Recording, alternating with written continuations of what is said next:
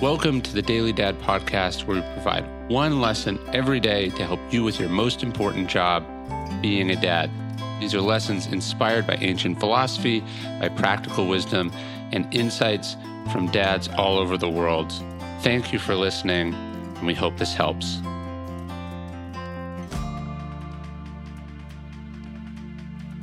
Where do they learn to judge?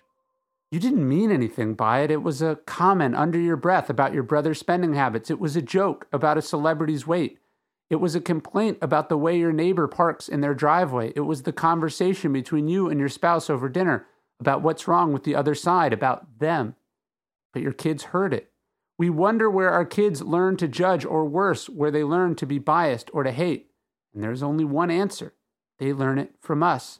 The great Dennis Leary once joked that racism isn't born, it's taught. I have a 2-year-old son, he said. Know what he hates? Naps. End of list. The same is true for snobbery, for condescension, for writing people off, for partisanship, and all the other nasty inclinations of the human species. We all know those parents who worry obsessively about cursing in front of their kids. They fret about violent movies and unmonitored YouTube access.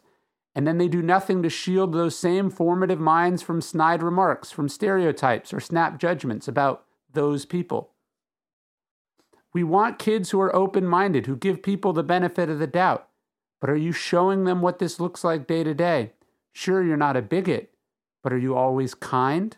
You would never say anything cruel to someone's face, but why are you saying it behind their backs? Especially when your kids can hear you. The world needs less judgment, less bullying, less opinions, period. Can you start this trend at home? Can you teach your kids what that looks like, instead of letting the same old rumor mill spin round and round, grinding their goodness to dust? Hey, thanks for listening to the Daily Dad podcast. Please leave us a review. It helps. Tell your friends, share this with other dads. And of course, you can sign up for an email version of this podcast at dailydad.com.